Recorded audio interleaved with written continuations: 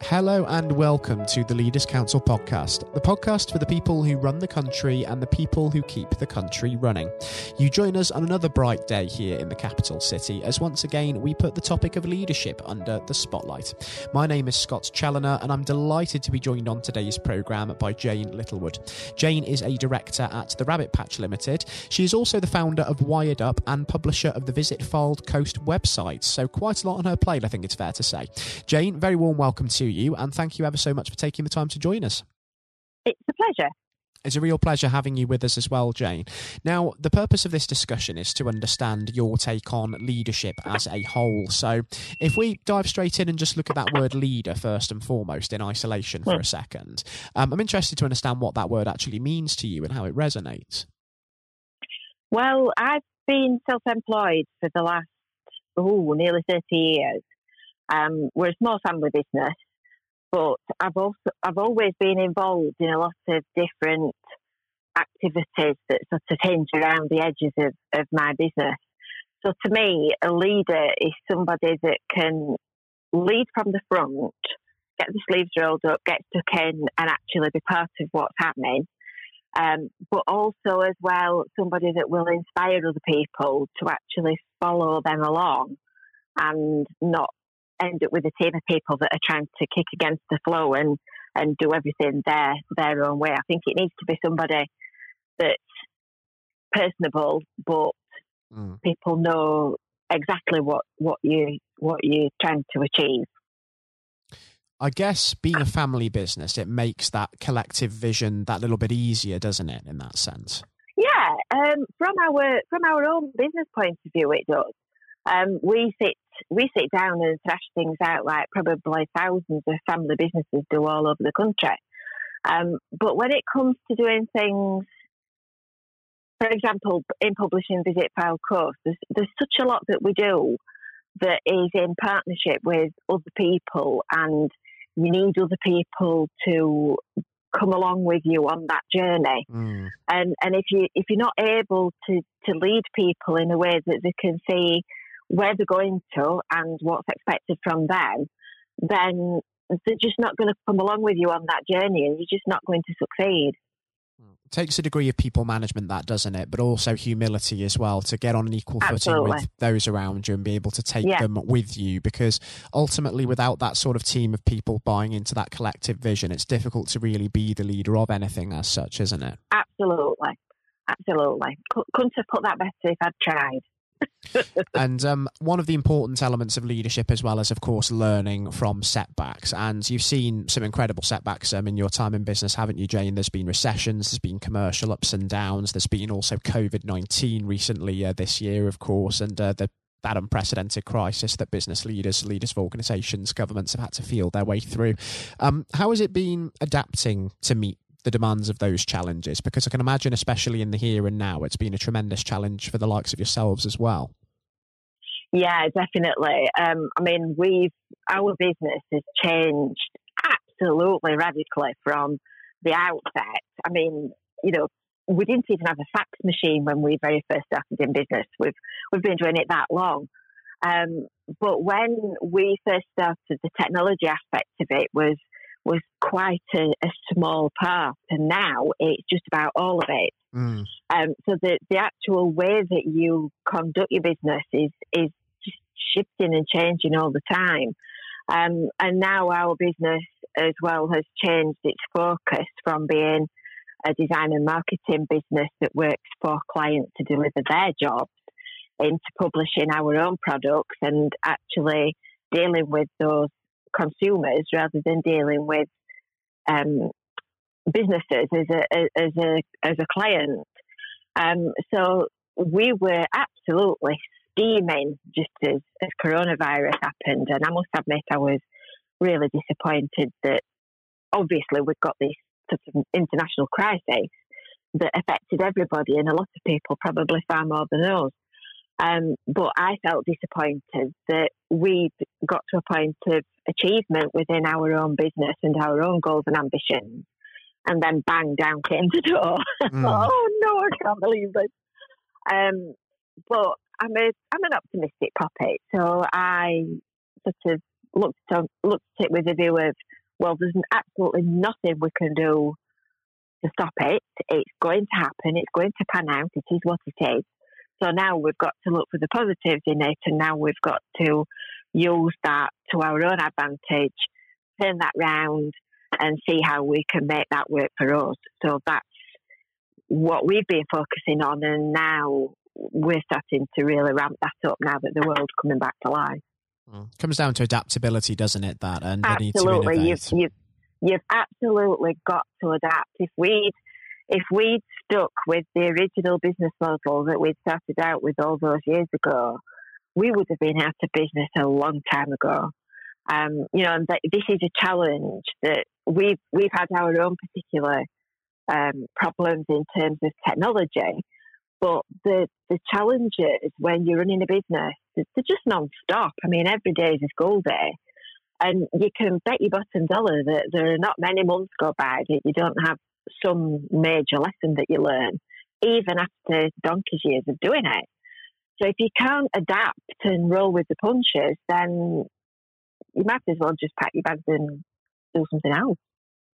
I don't think it's really possible, is it, to become a good leader, especially without having that learning curve of getting things wrong and learning from errors, is it? Absolutely. It's vital.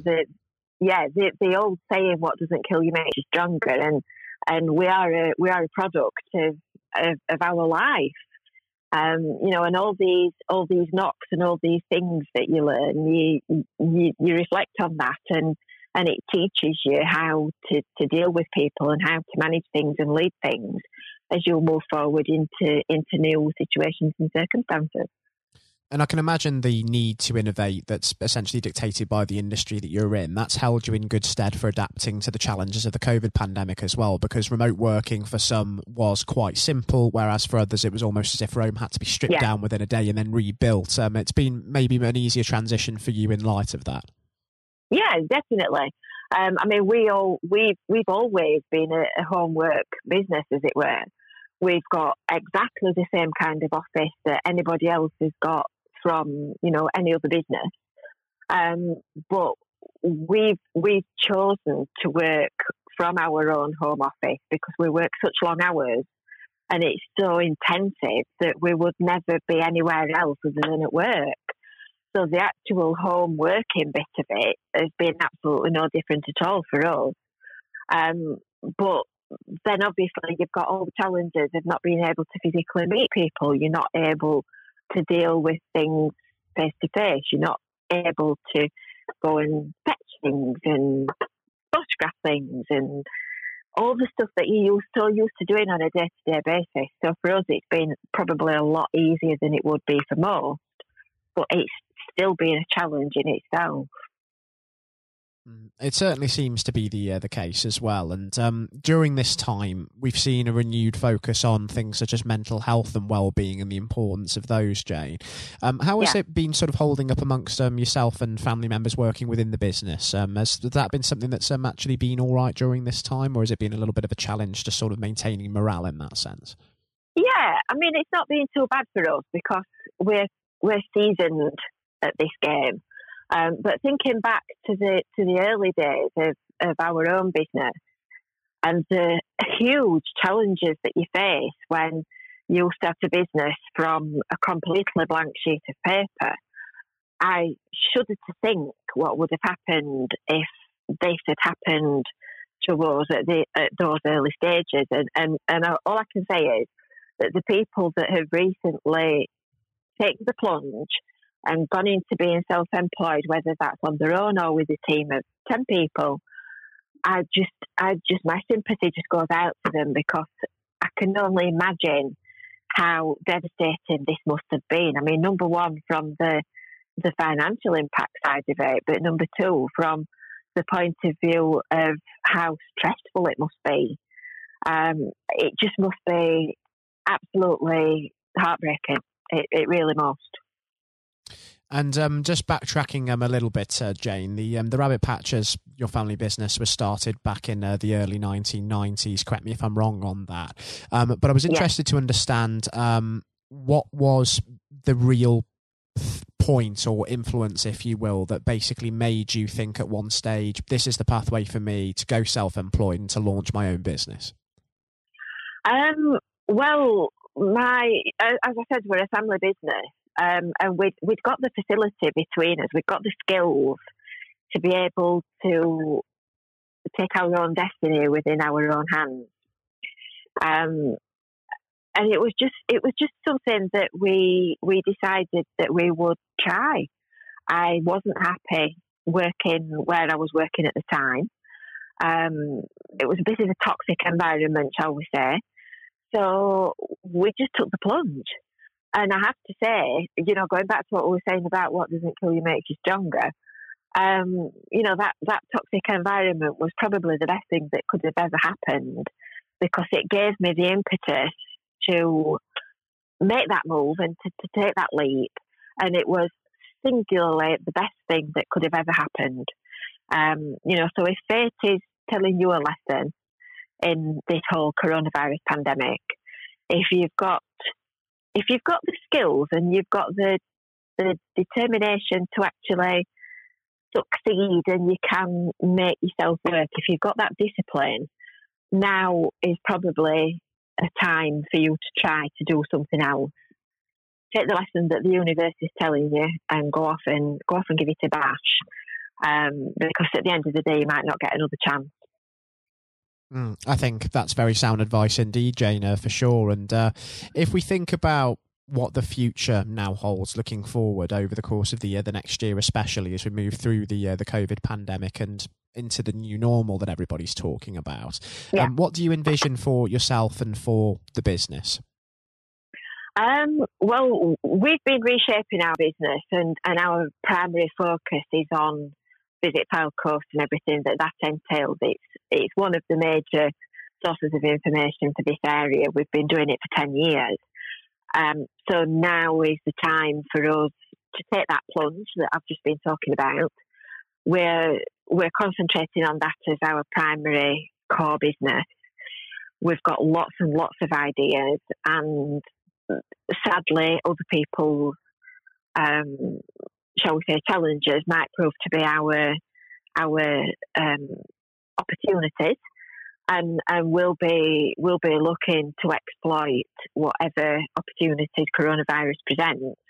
And obviously, people have made a much bigger leap towards the digital world in terms of where they find content, where they find information, how they do things and live their lives. So that obviously is a big opportunity for us as well.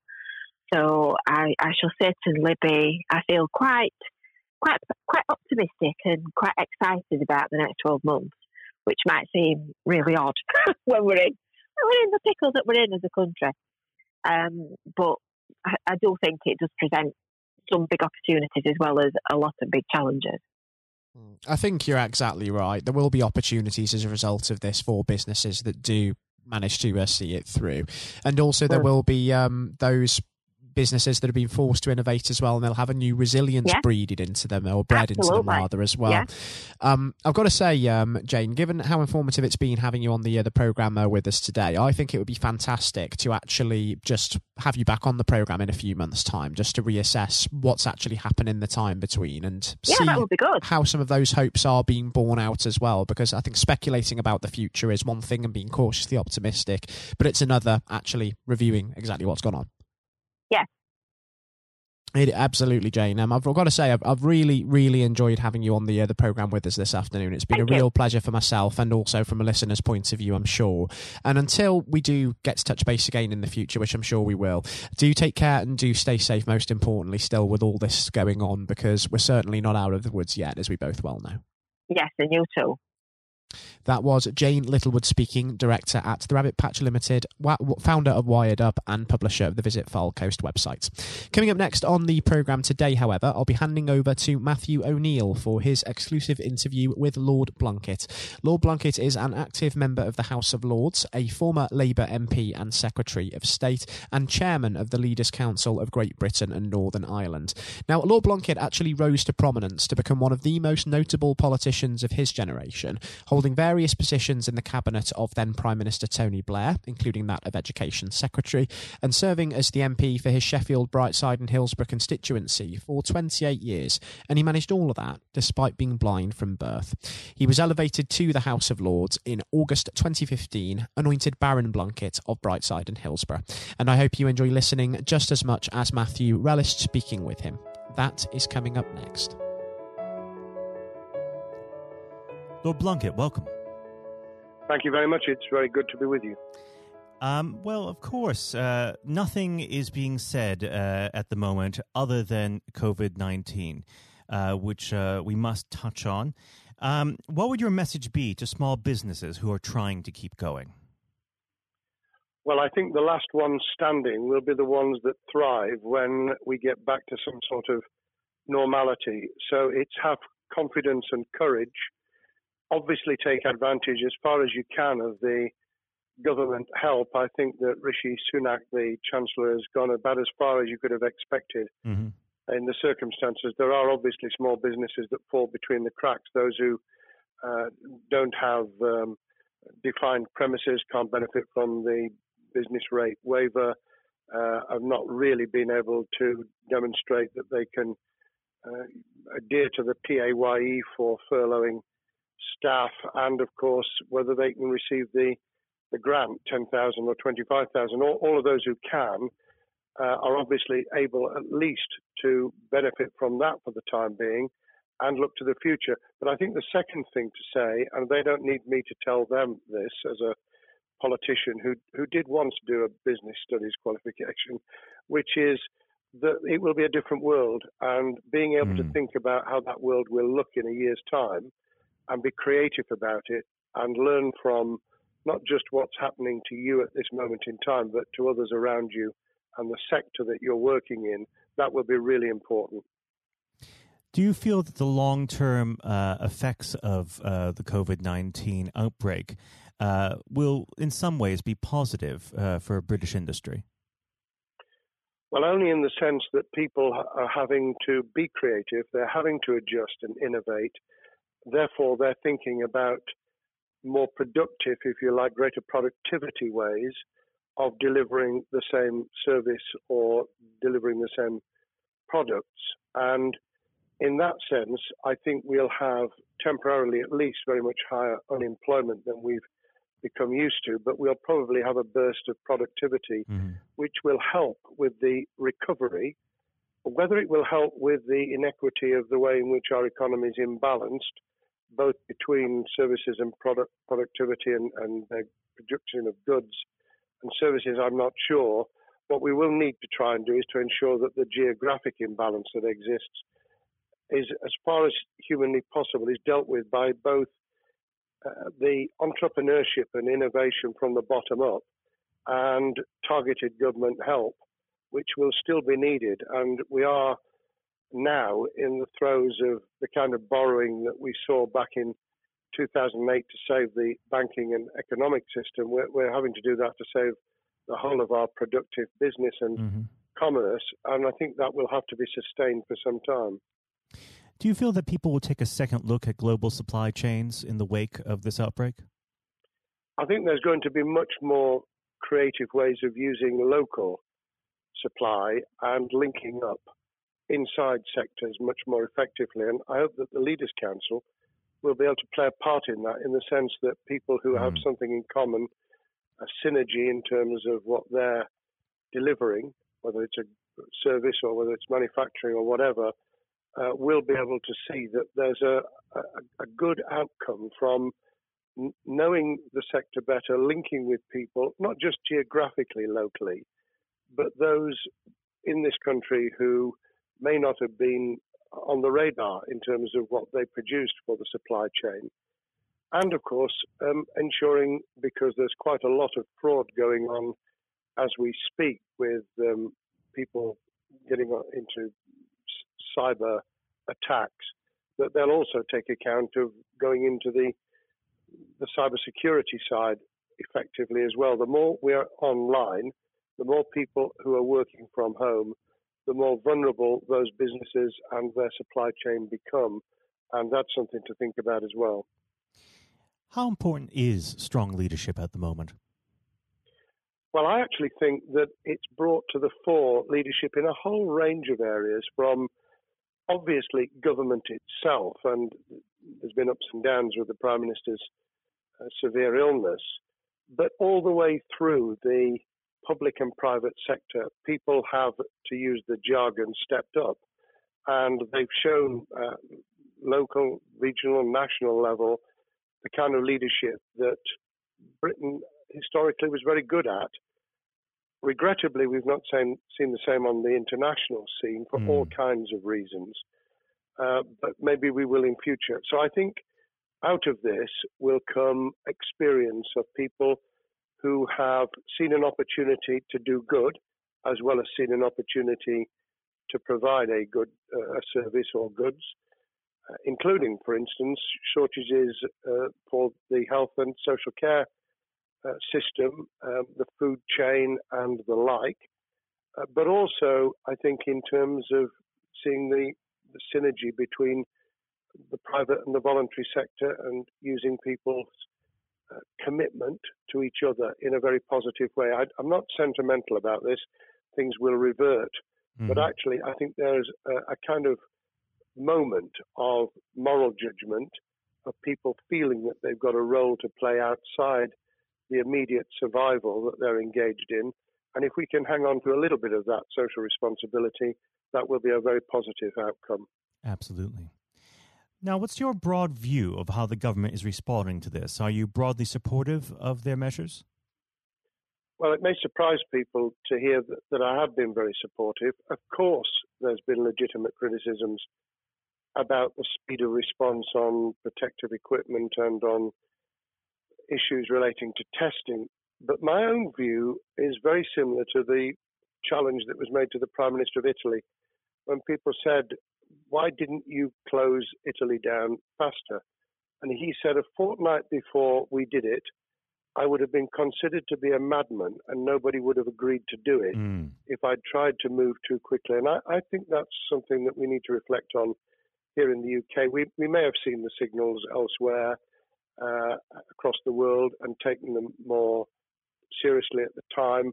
Hindsight is a wonderful thing, but as someone who's had his life in the opposite political party to the present government, I think that with some hiccups and mistakes, they've not done a bad job in what has been incredibly difficult circumstances. And you're absolutely right. In a liberal democracy that we live in, it's very difficult for people to swallow orders given to them from government. Well, the UK and the US, and to some extent the Scandinavian countries, have a very different history and therefore interest in maintaining the freedom to decide and the persuasion and consent that's required. Those countries that have experienced one way or another totalitarianism over the last century have a slightly different way of coming at this. I don't want to exaggerate it, but I think that that's why getting the balance right of getting people to go along with what you want them to do in their interests as well as the nation as a whole is a sensible, proportional balance. And I think we now need to adjust to the coming out of the crisis gradually, readjusting to recovery in the same way. Now, something you've mentioned recently on this balance is the police overreach in the enforcement of the COVID-19 structures that have been put in place. What have they done right, and where have they gone too far? Well, I think that they were interpreting what was not necessarily as clear advice as it might have been for all kinds of reasons, because people were feeling their way. I think what's come out of it has been a demonstration by local police services in some parts of the country that they could get people to do what was needed without the heavy hand of drones overhead or people being told that they shouldn't be walking in the street, because this was all about self-isolation, not incarceration. It was about getting people not to pass the infection on to each other and therefore to provide distance rather than to make our lives a misery. Those police services that adopted that policing by consent and chivying people along did really well. Those who went over the top, I think, soon got a very substantial pushback. And one of the strengths of our democracy is that you could have that debate. People could say, I'm terribly sorry, we think the police force in our area has gone over the top. And that in itself is a constraint and a readjustment. That's another strength of living in a country where you can have opinions and express them without actually being thought to be a fool. Now, of course, the government has faced criticism that they were slow to react, and Boris Johnson wasn't present at the early COVID-19 COBRA meetings. Now, Number 10 has claimed that this is normal practice. The health secretary often chairs COBRA meetings related to health. Does this tally with your experience as a Secretary of State, or would you have expected the PM to be more hands-on during the initial stages? I think different prime ministers do have a very different style. And Boris's style, which I think will now be considerably adjusted, was very swashbuckling. In some senses, delegating is a good thing, as every leader of every business or public service knows. Those who try to pull too much into themselves end up with a massive bottleneck, great failure of trust, and the inability of people to show what they're worth and to demonstrate their capability. So I'd be very wary of jumping in and saying he was wrong to delegate the essential COBRA meetings. What I was surprised about was that he didn't chair the first couple, because my experience with Tony Blair for the 8 years I was in cabinet was that Tony was a great delegator, but he would get a grip to begin with, watch what the difficulties were, and then give people direction and confidence to be able to get on with it. So looking back, I think Boris himself probably thinks, God, I wish I'd spotted the signals from elsewhere in the world more rapidly, and I'd just been there. However, this also raises another issue.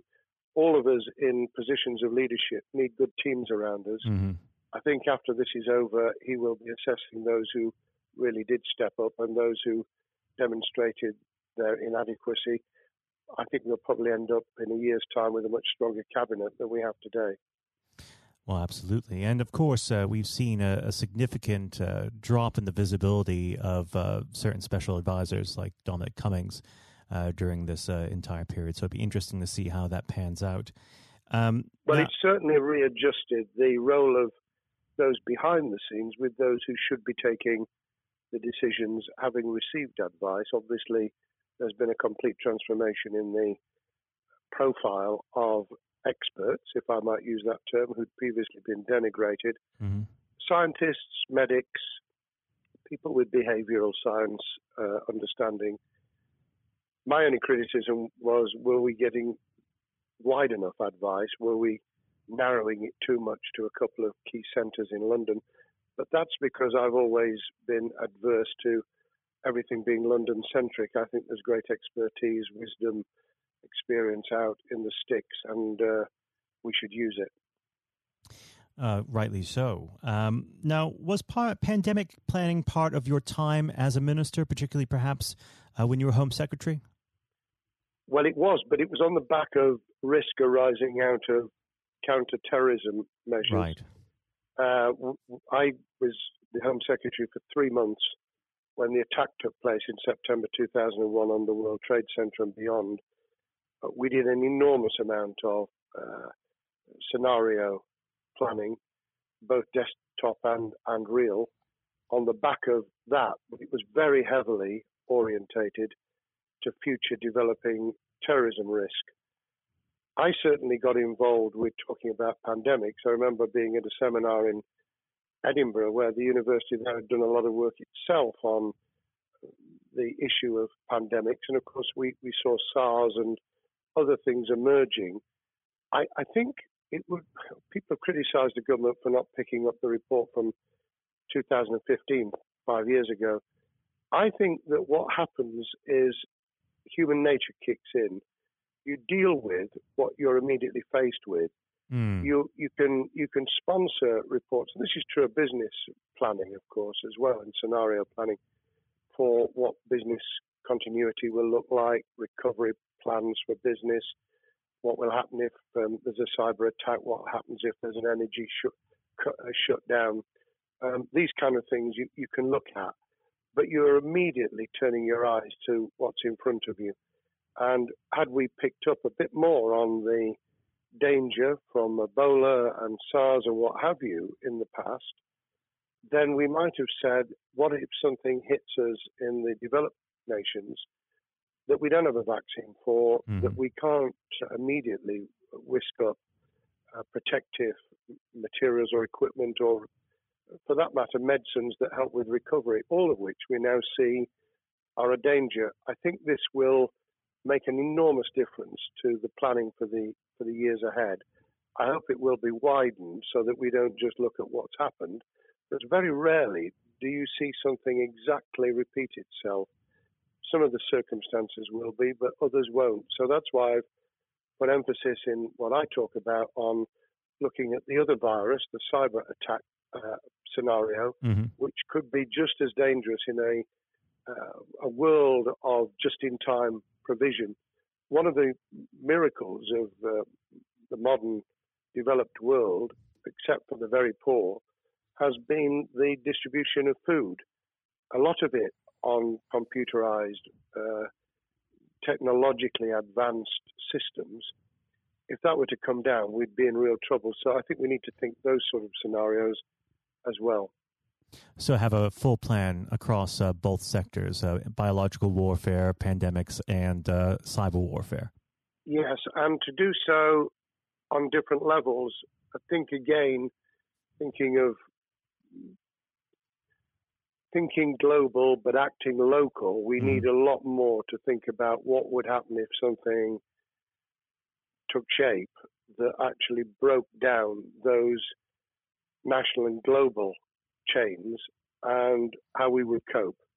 And without, obviously, we've got enough fear and anxiety to last a lifetime. Without creating even more anxiety, we can think about those things for the future in a more rational way, I think. Now, aside from the physical threat of the virus, one of the things that people are vastly worried about is the effect on the economy, not just national economy, but also the world economy. Now, it has been said by certain parties, and I'd like to garner your thoughts on this. Is there a danger of the effects of the lockdown being even worse than those of the virus? Were it be prolonged, I fear that balance would tip the other way. It is about proportionality. It is about balance. It's the wisdom of Solomon, really, to get the moment right when you start to move and then to move quickly.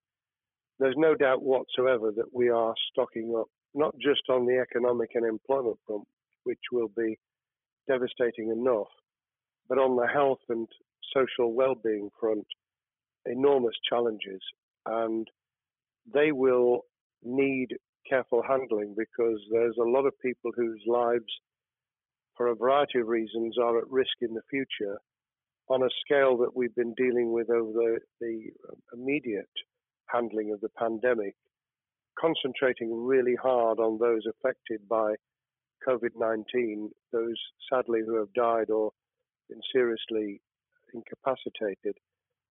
That will roll over into the economic, the social, the mental health and cultural well-being of the nation, and that will need all of us to pull together as well. Absolutely. Now, do you believe the government's doing enough for business? I think that the speed of reaction once the scale of the pandemic was clear was very good. I've praised Rishi Sunak for his action. Remember, a chancellor who only just come into office was planning to deliver the budget in the middle of March and has had at least three equivalent budgets since.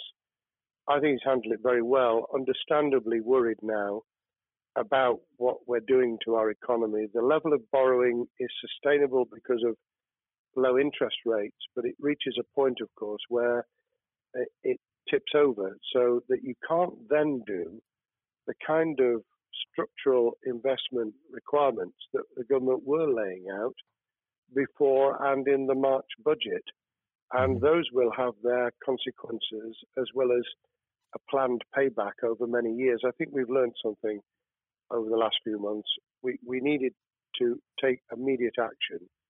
We don't want another round of austerity equivalent from 2010 through to 2019. I don't think the nation, on the back of what's happened and the challenges we have, could take that. And therefore, we need a different plan, economic plan, over a much longer period, just as we did from the Second World War all the way through to 2002, when the final American loans were paid off. Now, of course, one thing that's on everyone's lips, how much longer do you believe that the lockdown can go on for? I believe that we need to be substantially back in action as an economy in June. This obviously is led in terms of places where people would meet in large numbers, having to adjust to the fact that it will be longer for them. And sadly, that will involve business closures. It's why the Chancellor extended the furlough scheme to the end of June. Mm-hmm. But unless we get things moving in June, I think we'll run into the summer where all kinds of services and industries will have a chain reaction effect. And what happens with one will then have a major impact on another. And then you get the skittle effect where things get knocked down that you hadn't perceived were going to be affected. So I very much, if I were in government, and I always think of things in that context, what would I do if I were in government? I would be on the side from the second week in May, on the side of the hawks in terms of saying we've got to start moving, and we've got to do so with the collaboration and cooperation of the public who have got the message, who did behave, who responded magnificently. Let's try and get back, perhaps, doing things differently for a time, but substantially getting back to business as usual. And unless we do that, then those areas that can't and wouldn't expect to be back in action immediately get pushed further into the middle of the year and the autumn, and then they become unsustainable. Now, of course, one of the other major developments we've had recently are the changes in the Labour Party. So if we could just speak on the Labour Party for a while. This might sound like an obvious question, but how does Sir Keir differ from Mr. Corbyn? Well, I'm biased because I believe the Labour Party has come out of 4.5 years of a black hole of a nightmare, where it neither represented a credible opposition nor an electable government, and the combination was to let those who supported the Labour Party and needed some of its policies let them down very badly. Sir Keir Starmer both is a highly intelligent, professional lawyer who, as Director of Public Prosecutions, led the service well, had to take difficult decisions at a time of austerity, understands the world beyond Labour members, but has been able to do business with those who originally supported Jeremy Corbyn and was able to command support from them. His creation of a balanced shadow ministerial team has been very encouraging. I supported Lisa Nandy, who he's made Shadow Foreign Secretary, because I thought she understood the north of England and the disaffected former Labour voters. But I believe that Sir Keir has taken on board those who have something really sensible to offer, and I believe he will be both a great leader of the opposition. More importantly, he will then present himself as a credible alternative Prime Minister. And all governments need an alternative government at their shoulder.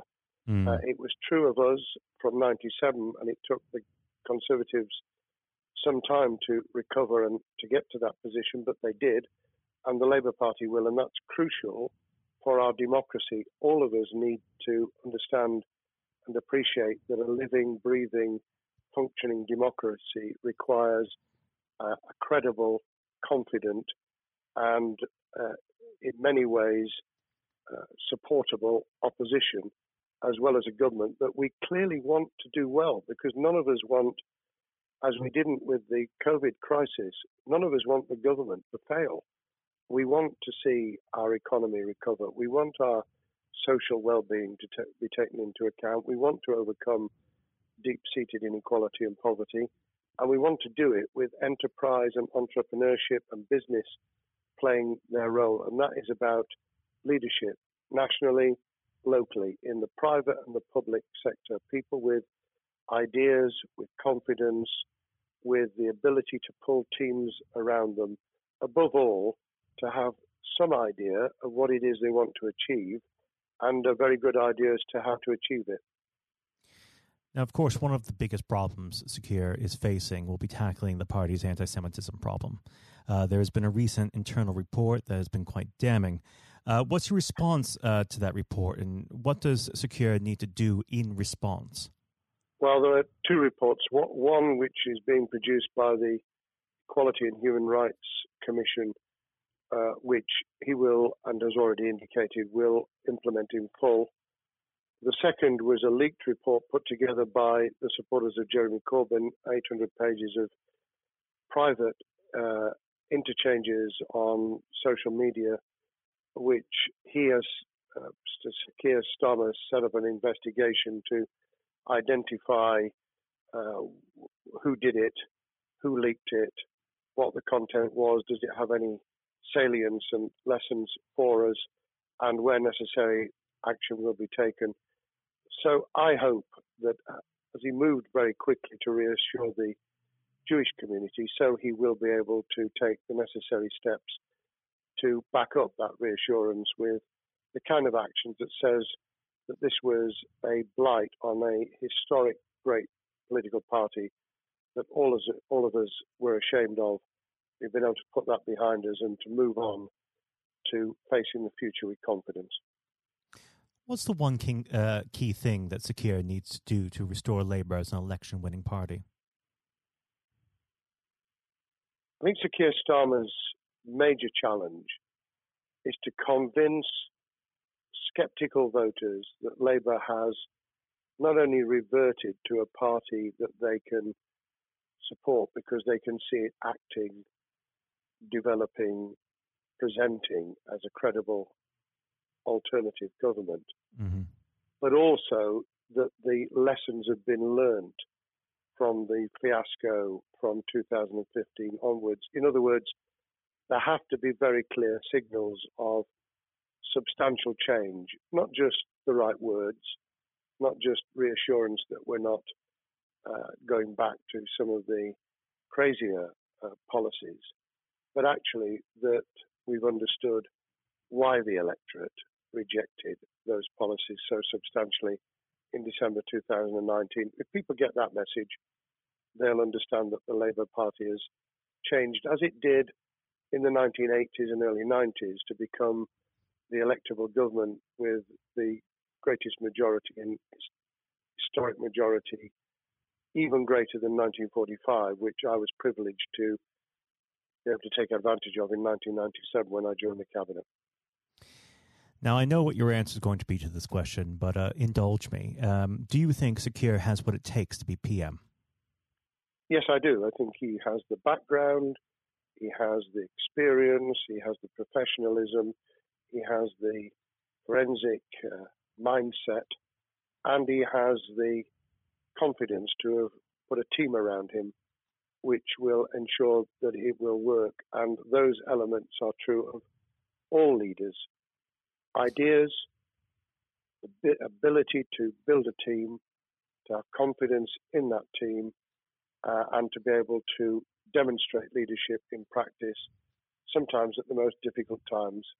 And, you know, the Leaders' Council, those sharing their thoughts with the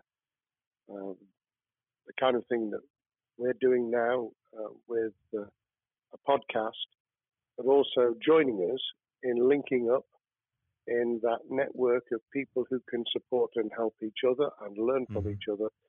that is what needs to be done in politics as it needs to be done in business. Thank you very much indeed, Matthew. Well, Really thank you for pleased to have coming on spoken. the program. It's been an absolute pleasure, and I look forward to speaking with you again. Thank you very much, and good luck to all those listening in what has been a nightmare scenario. Good luck for the future. Have courage, have confidence, and yes, listen to those who know more about business than I ever will. Thank you, Lord Blunkett. Thank you. This has been the Leaders Council podcast. Thank you for celebrating excellence in leadership with us. I've been your host, Scott Challoner. Until next time, goodbye. Thank you for listening to our podcast. The views expressed within the podcast do not reflect the views of the Leaders Council of Great Britain and Northern Ireland, its parent company or subsidiaries, members of staff, or other guests of any other person therein associated.